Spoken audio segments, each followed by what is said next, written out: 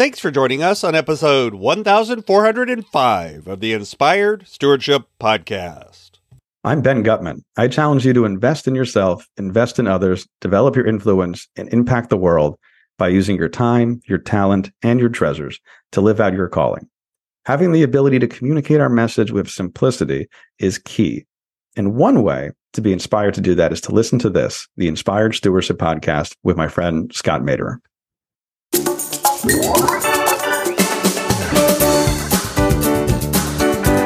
Complicated can be used for evil, right? For lack of a better term.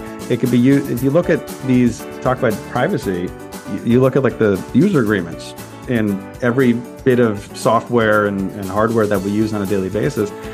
They're thousands and thousands of words long. They're rated at like college or higher level reading. Well, okay, what are you hiding in there? Welcome and thank you for joining us on the Inspired Stewardship Podcast. If you truly desire to become the person who God wants you to be, then you must learn to use your time, your talent, and your treasures for your true calling. In the Inspired Stewardship Podcast, you will learn to invest in yourself, invest in others, and develop your influence so that you can impact the world.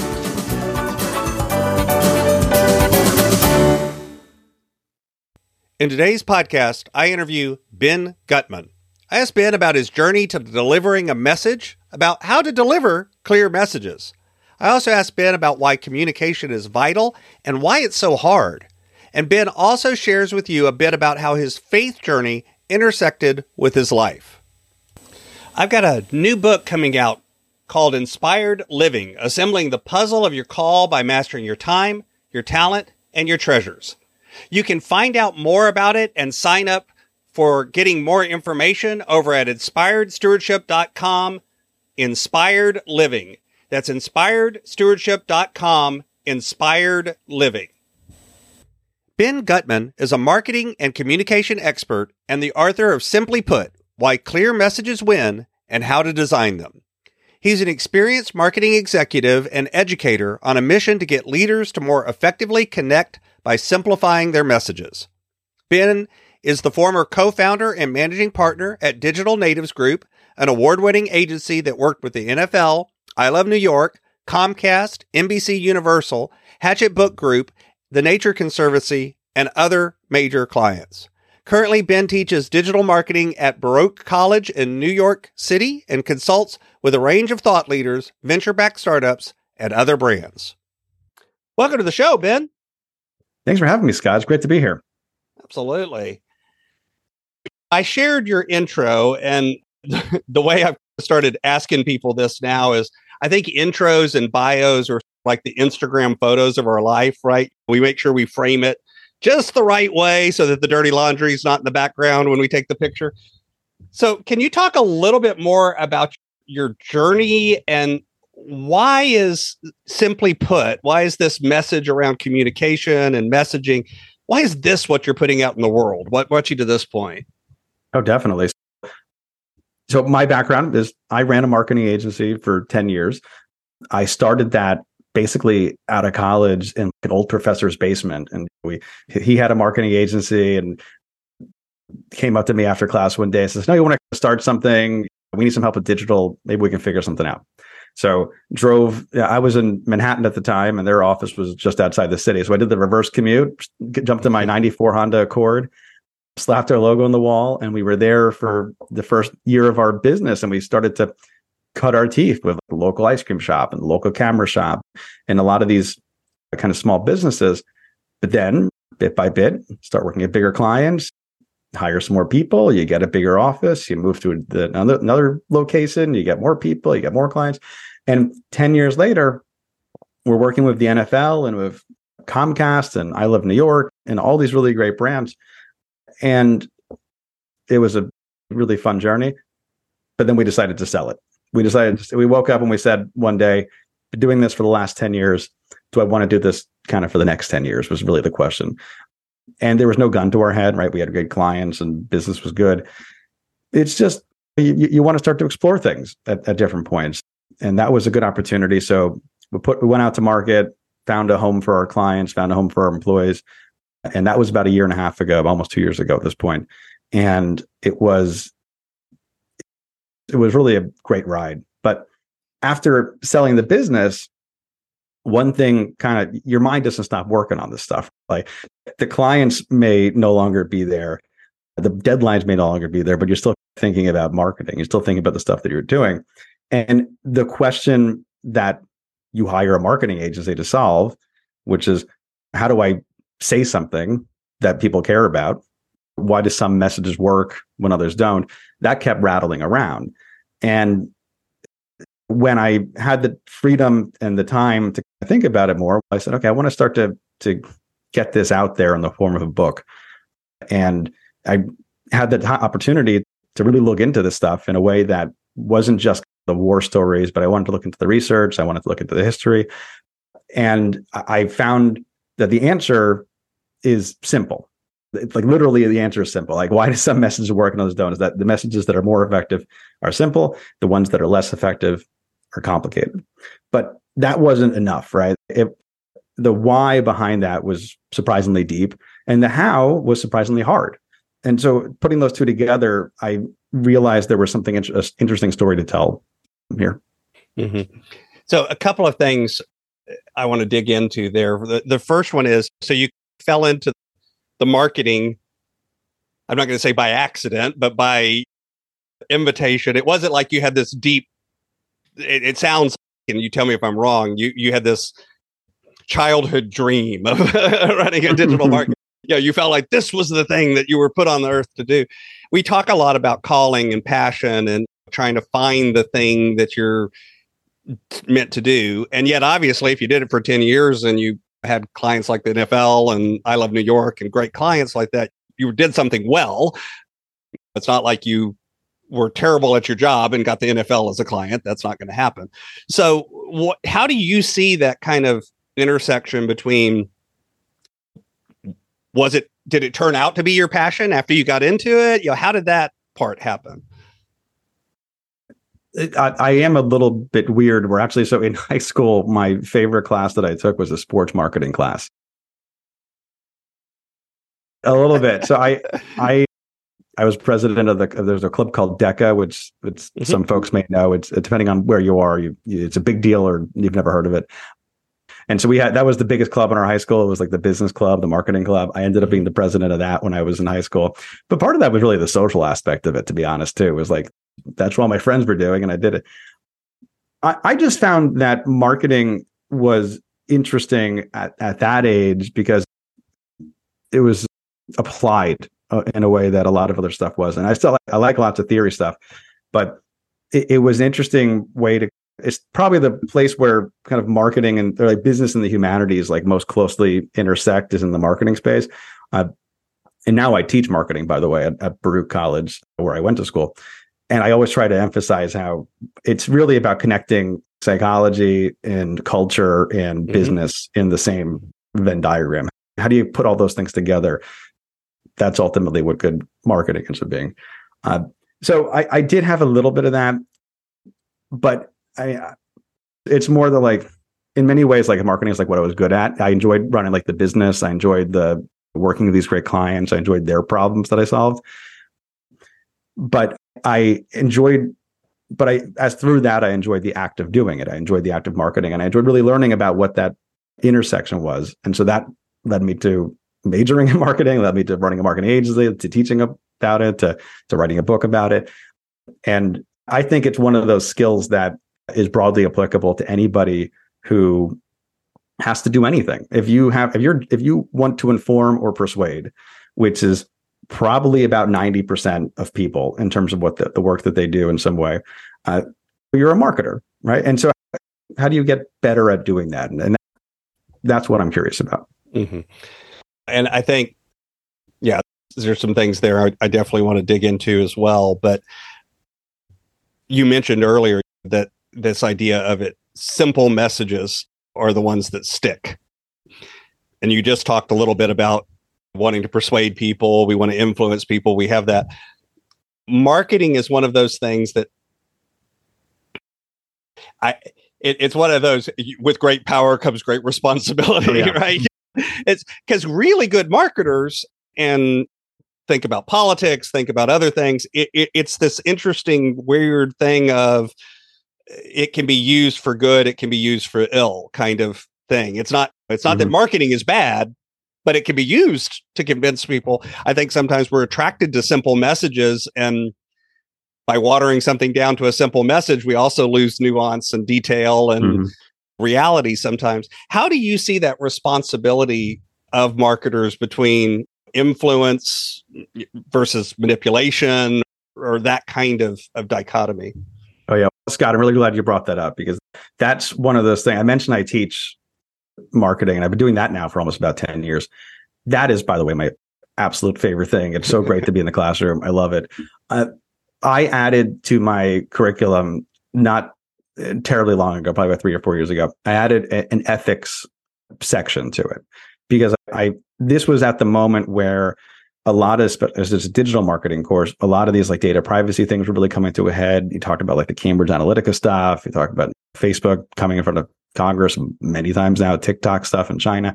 So I felt like it was very important to add more emphasis to that as part of the curriculum. And I come down on the same side that you do, which is that the tool is neutral, right? The tool of telling a good story and of connecting producers and consumers, which is like the fundamental definition of marketing, is connecting somebody who has something or makes something and somebody who wants something or needs something. That's what marketing is. There's no kind of value judgment in that. But if you look at the most kind of favorable or unfavorably viewed industries in America, marketing and advertising is like pretty low down. It's not the worst. Yeah. It's not the worst. I think we're like, last time I saw it was like sandwiched between like airlines and like lawyers. So like it's not necessarily in the best of company. Yeah. So we got a hole to dig out of. And I think that's because there's not enough people who are interested in kind of the social good aspect for it. I think that you're 100% right. Like, it is the tool set that is used by propagandists. It's the tool set used by con artists. But I have always been more drawn to the folks that have used that as more of kind of the cautionary tale rather than that's the goal of marketing. So there's a book I read years ago. It's a famous marketing book called Influence by Robert Cialdini. And one of my favorite books. One of the things that kind of really pushed me further in this universe, and also something I tried to base my book off of, because it has a lot of science in it, and it's. But what is interesting about that book, it's completely framed by Dr. Cialdini as being about how to defend against these tactics of influence, not about here's how to manipulate people. But a lot of people took it the other way. But it's been used the other way. Exactly. Presented. And then a friend of mine, he wrote a similar book called The Hype Handbook, Michael F. Shine.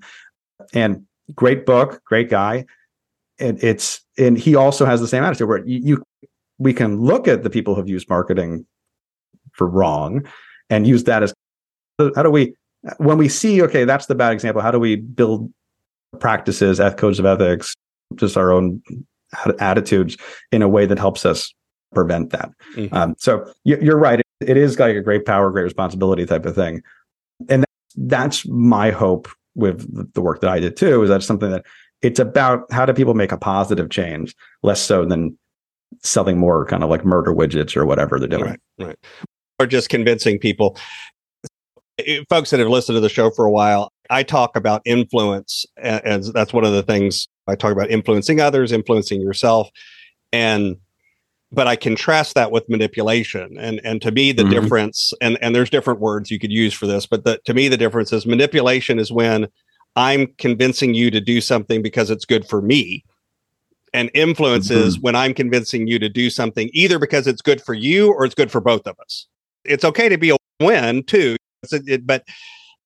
And that, to me, ethical marketing is that more influence. It's, yeah, I may get a win out of this, but so do you. I'm not selling you a lemon. I'm used car salesman mentality, right? I'm not selling you a piece of junk that's going to fall apart the day you walk out of here. I'm actually giving you something that's valuable and serves you well and whatever. It's okay that you give me value in exchange, but it's not about take the money and run sort of mindset. And that's, so in the book, I talk about simple versus complicated, right? And they're absolutely not quite opposite. It's simple and complex are opposites. Complicated is artificially created complexity, right? You complicate as a verb, right? It's something that could be simple, but you chose for some reason, either by lack of effort or by intention, to make it complicated. It's figuring out how to actually appeal your property tax rating and going through the bureaucracy. That's complicated. Yeah. And so complicated can be used for evil, right? For lack of a better term. It could be used, if you look at these, talk about privacy, you look at like the user agreements in every bit of software and hardware that we use on a daily basis. They're thousands and thousands of words long. They're rated at like college or higher level reading. Okay, what are you hiding in there? And that's what they're built for. They're built so that you don't immediately you're not slapped in the face by saying, hey, we can use all this data and all your images and all your whatever. It's meant to be, let's bury that on like page 18 of this thing. So that I think is one of the things that I purposely want to try to bring us away from. Mm-hmm. That artificial part of it. So I think too, as we were talking about ethics and influence and manipulation in these things, talk a little bit about your faith journey and how that has influenced and intersected where you ended up in life. Oh, certainly. So I'm Jewish, and I'm not super religious, but I am certainly informed by my personal history, my family history, the general philosophy behind it. And the one that always sticks in my mind when I think about that is this idea of tikkun olam. I don't know if you've heard this before, but tikkun olam is basically heal the world, right? The world is broken. Your responsibility is to go fix it. And that is a mindset that I try to bring to everything, right? If it's to work, if it's to personal stuff, if it's to like cleaning the house, right? If you pull the science part into this, entropy increases in a system, right? That's like, was it the second law of thermodynamics? Second law of thermodynamics, yeah. So everything. Sorry, I was a physics teacher. I know that one. Yeah. so everything gets chaotic. Everything breaks down. Everything gets messy. But it's our job, if you look at the Tikkun Olam perspective, to put things back together, right? And that could be cleaning up the kitchen, or that could be something in social justice. That can be doing the work to create interesting art or whatever it is. That's for me is the one thing I always come back to. Mm-hmm. Your messaging, and simply put, I think most people hear that at a surface level and go, okay, yes, simple messages. Yeah, that makes sense. And yet, again, I worked in a corporate environment for 11 years where I got yelled at one time for putting together a PowerPoint that didn't have enough bullets on the slides. No, you need at least 13 bullets on every slide. I'm like, why? Nobody understands this. Why are we doing this? What do you see is that kind of fundamental principle that makes you say that communication is simple, not easy, but simple, and that's what wins? What is the psychology behind that? So I'm glad you mentioned that example, because that's a really good one. That's one of the things that pushes back the other way. So I'll back up for a second. When we are communicating, if we strip away all the other titles, and we're advertiser, politician, advocate, teacher, and we just say that there are senders and there are receivers, voters, donors, customers, those are the receivers. Employees. Senders and there's receivers. Yeah. When we both wear both of these hats all the time. In this conversation, we're going back and forth on that, right? When we're a receiver, we prefer things that are fluent. And so the word fluent is something that we know from everyday language, from you be fluent in English or Spanish or Mandarin, be fluent in cheese or beer or whatever other things are interesting to you. Where you're fluent, things are flowing. That's the Latin root of the word is flowing. So we get that. But if you ask a cognitive scientist about the word fluency, they're going to describe that as the suite of experiences that basically boils down to is something easy to take from out in the world, stick in your head, and make sense of. Right? The things that are easier to do that take like less mental cycles to do that, those are more fluent, and those are almost universally associated with more all these positive things, more likely to trust it, to buy it, to like it. That's all associated with things being fluent. On the other hand, the opposite's also true. Less fluent, less likely to buy, to trust, to vote, to choose, to like. So that's where we want to be as receivers. We want things that are fluent. But when you're a sender, we're faced with pressure from both internally and externally, like what you just talked about. So externally, you're facing the boss that wants more stuff. You're facing the societal pressure to add more stuff so you can get the press release. So your colleague wants their section on the website, all these different things. Internally, you're also facing what's known as an additive bias, where we're more likely to add than subtract when we're faced with a choice and asked to improve something. So there's this gap there, right? Like we want things one way. But when we're in charge of saying things or sending things, we have a really hard time getting there. We're all the way on the other end of the spectrum. And I think, and if you're the sender, a lot of times you have a higher level of fluency with the material in many cases too. So what seems, this is easy, everyone should understand this, and yet you're the world's expert on that topic. So everybody in the audience is going, I have no idea what that man just said or what that woman just said. Do you see that effect too? That's a huge piece of it. And to bridge that gap, I've identified 5 design principles that help us get there. And one of them is empathy. And I talk about, I say, welcome the enlightened idiot. The enlightened idiot is your audience. And this is not to be like mean or anything. Idiot means common man, right? But it's to get us out of our own bubbles. Right. Because it's very easy if I'm sitting in my seat to be like, oh, everybody understands what a target market is and a demographic is. Everybody understands what I mean by KPIs and this and that.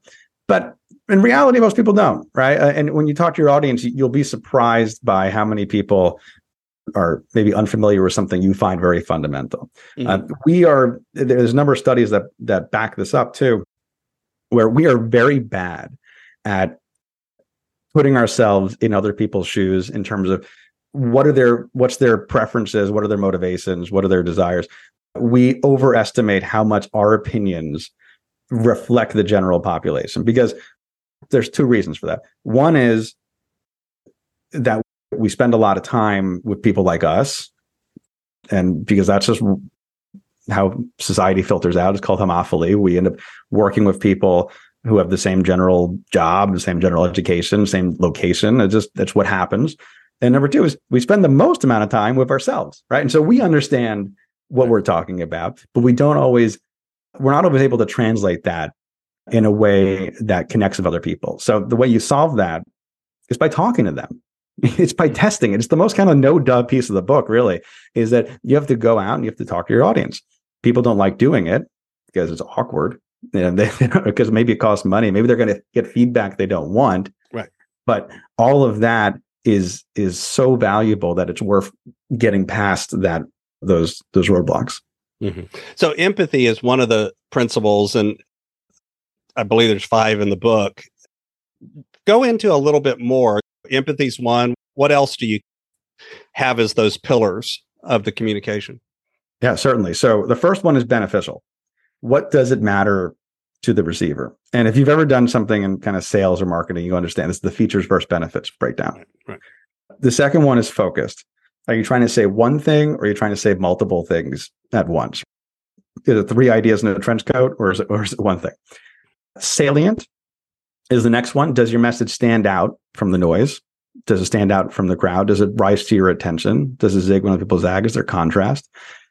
The 4th one is empathy, which I just mentioned. Are you speaking in the language that the audience understands? Are you meeting them where they are? And then lastly, it's minimal, which is, have you cut out everything that isn't important and kept what is? Is it everything you need, but only what you need? And that last one, minimal. And you mentioned earlier that additive bias. And again, I was in a corporate environment. I saw this a lot, which was you started with the simple presentation, had 5 bullet points. There's 5 things we want to cover. And by the time the committee meeting was over, it was a 55 slide deck, each of which had 13 bullets on it, kind of thing. And you're like, why do we have to have all of this? We tend to, I think, feel like it's if we just add more facts and more information, we'll convince them. They'll believe surely they'll see the obviousness of this message. Mm-hmm. How do we fight against that idea of adding to the message versus what you just said about pulling pieces out? Oh, yeah. So what you said reminds me of, there's a quote that's misattributed to Mark Twain, just like every quote is misattributed to Mark Twain. Mark Twain said everything. It's like Mark Twain, Abraham Lincoln, Albert Einstein, or Winston Churchill. Like, just pick one at random and see who said it. But it is, I wrote you a long letter because I didn't have time to write you a short one, right? It's a joke, but it is hard, right? It's hard to do that because the default, again, is for more. So, but minimal, you mentioned that. The idea of minimal here is not actually about the fewest number of words or sentences or paragraphs or pages or slides. It's about the least amount of friction. As if you put the user experience designer hat on, that's what UX designers are doing every day, is trying to eliminate friction, getting somebody from A to B. If there's more kind of bumps in the road, somebody says, screw it, I'm not going to do this anymore. I'm going to go pull off, do something else. You don't need my credit card info, whatever it is. More friction, the less you get at the end result. Higher drop off, right? Yeah. Exactly. That's what we're really trying to optimize for when we talk about minimal. And sometimes that means more slides, right? So you mentioned having 13 bullets on a slide. Slides are free. Go ahead and add more. And if you have a 50 slide deck, but it's more digestible, there's less friction on there, that is simpler than having the 2 slide deck that has every single word in the universe crammed onto it. Yeah, that was actually one of the things I fought about, is because I wanted the 1, maybe 2 points per slide. We get more than 2, forget it. You've lost it. At that point, there's no hope of them understanding it. And interestingly, by the way, I was an educator for years, and then I worked in the industry as an assessment person. So literally, it's full of educators, and yet we wanted to complicate them. I'm looking at people going, "This is what we did to your students. This is not what you did to your students, right?" But I think, but like you said, I think there's a natural bias to it too. Of it feels like the more complex message is more persuasive, even though the simpler, less friction, easier to understand is a lot of times more persuasive. There seems to be that gut feeling of that. Yeah, exactly. And that is the default assumption. Bigger words. I'm a bigger brain. I'm more persuasive, right? We often think that complicating, adding more means that we cover more ground and we're smarter. There's an interesting study about this exact idea. So what these researchers did was they took a pile of grad school applications and they had some evaluators look at those applications. They had another group of evaluators look at another stack of applications. Those essays in that second stack, what they did was they took them and they made them more complicated. They ran them through and they said, okay, every word we're going to go for something bigger out of this thesaurus. Mm-hmm. And then they compared the results. Across the board, what happened was that the first group with the normal essays were rated as more intelligent and more likely to be admitted than the second group, which had the same essays, but with bigger words in them. They were rated as less intelligent and less likely to be admitted. And this happened when they looked at high school students, when they translated works by famous philosophers, when they flipped it and they said, we're going to take the regular essays and simplify them. The results still follow that same line, which is the bigger words will ultimately make you look dumb in a way that you are trying very hard not to do. Mm-hmm. It's almost like we presume that person must be, quote, hiding something, or they're trying to get something over on us now. Oh, yeah. And on that note, it's almost like a status game too sometimes. So there's another bit of research that I love. This is like one of my favorite things I found as part of it, because it sets like an interesting little way to look at this. So in the US, there's like 150-ish international airports. And these range from where I am in New York, you have JFK International Airport, hundreds or thousands of flights on a daily basis, on a weekly basis, to small airports. Like my grandmother lived in Great Falls, Montana. I went to Great Falls International Airport, and there's a stuffed bear in the middle, and it's one hallway long. So there's the entire spectrum between these big airports and these small airports. So what these researchers did is they looked at them and they divided them into two groups, the big ones and the small ones. And they looked and see, how did they talk about themselves?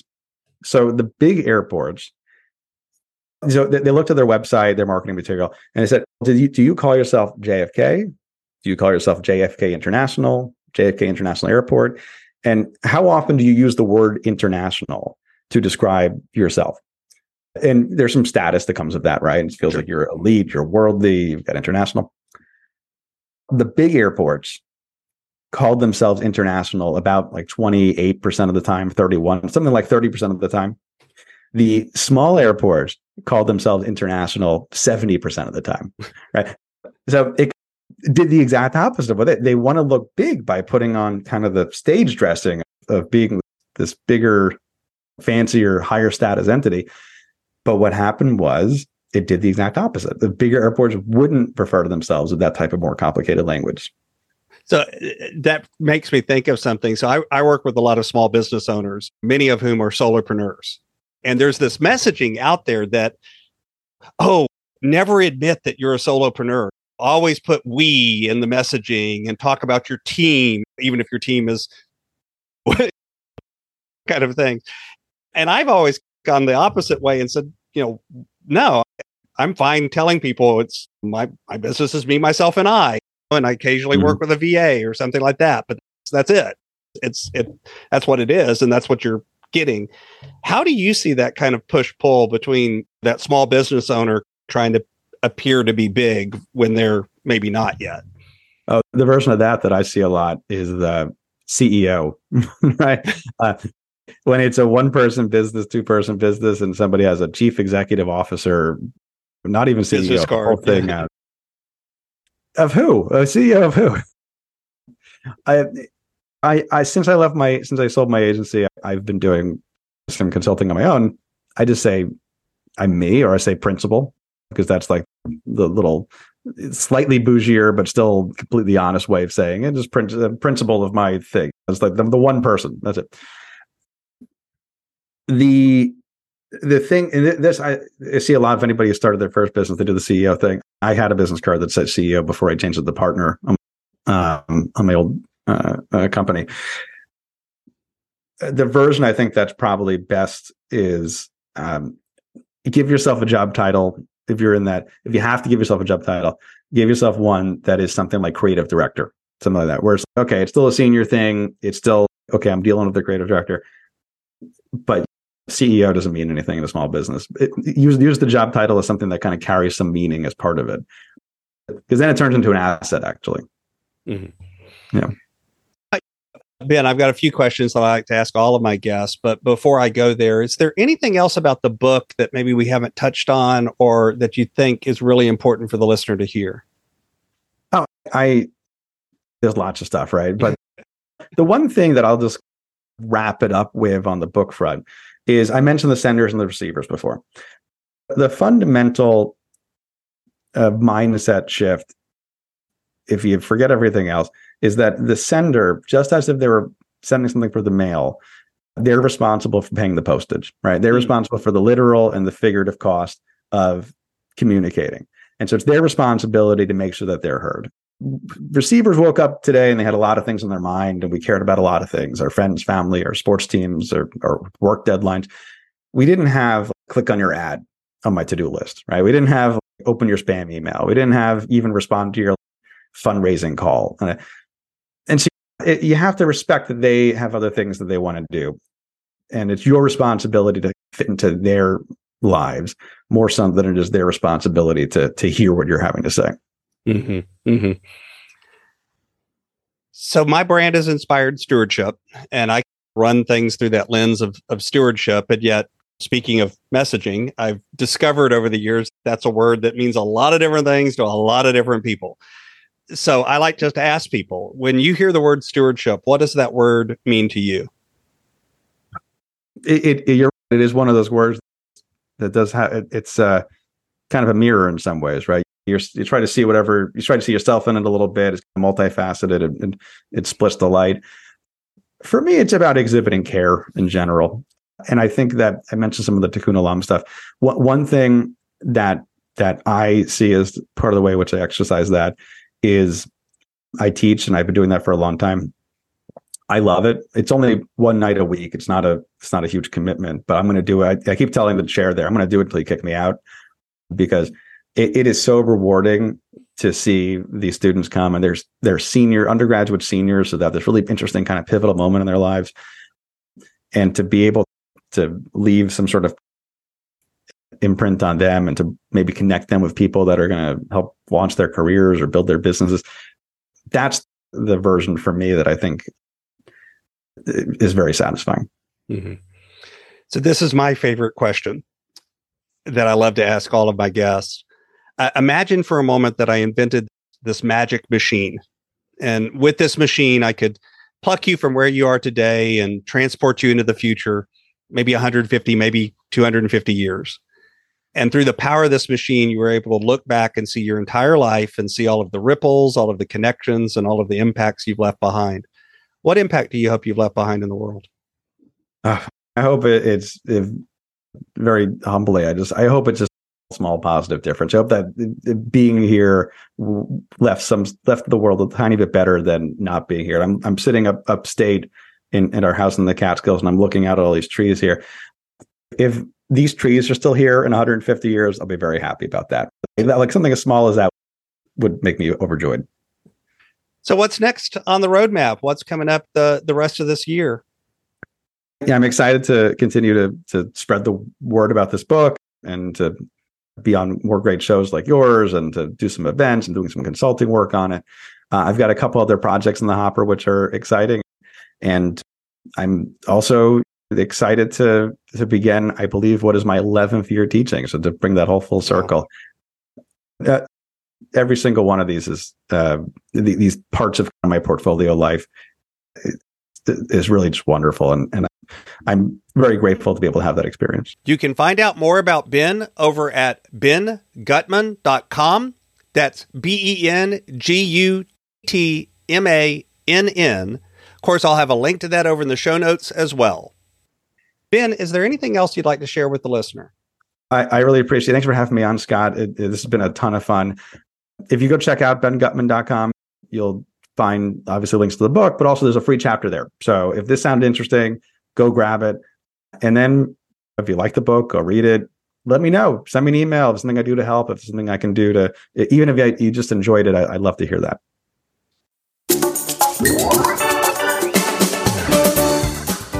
Thanks so much for listening to the Inspired Stewardship Podcast.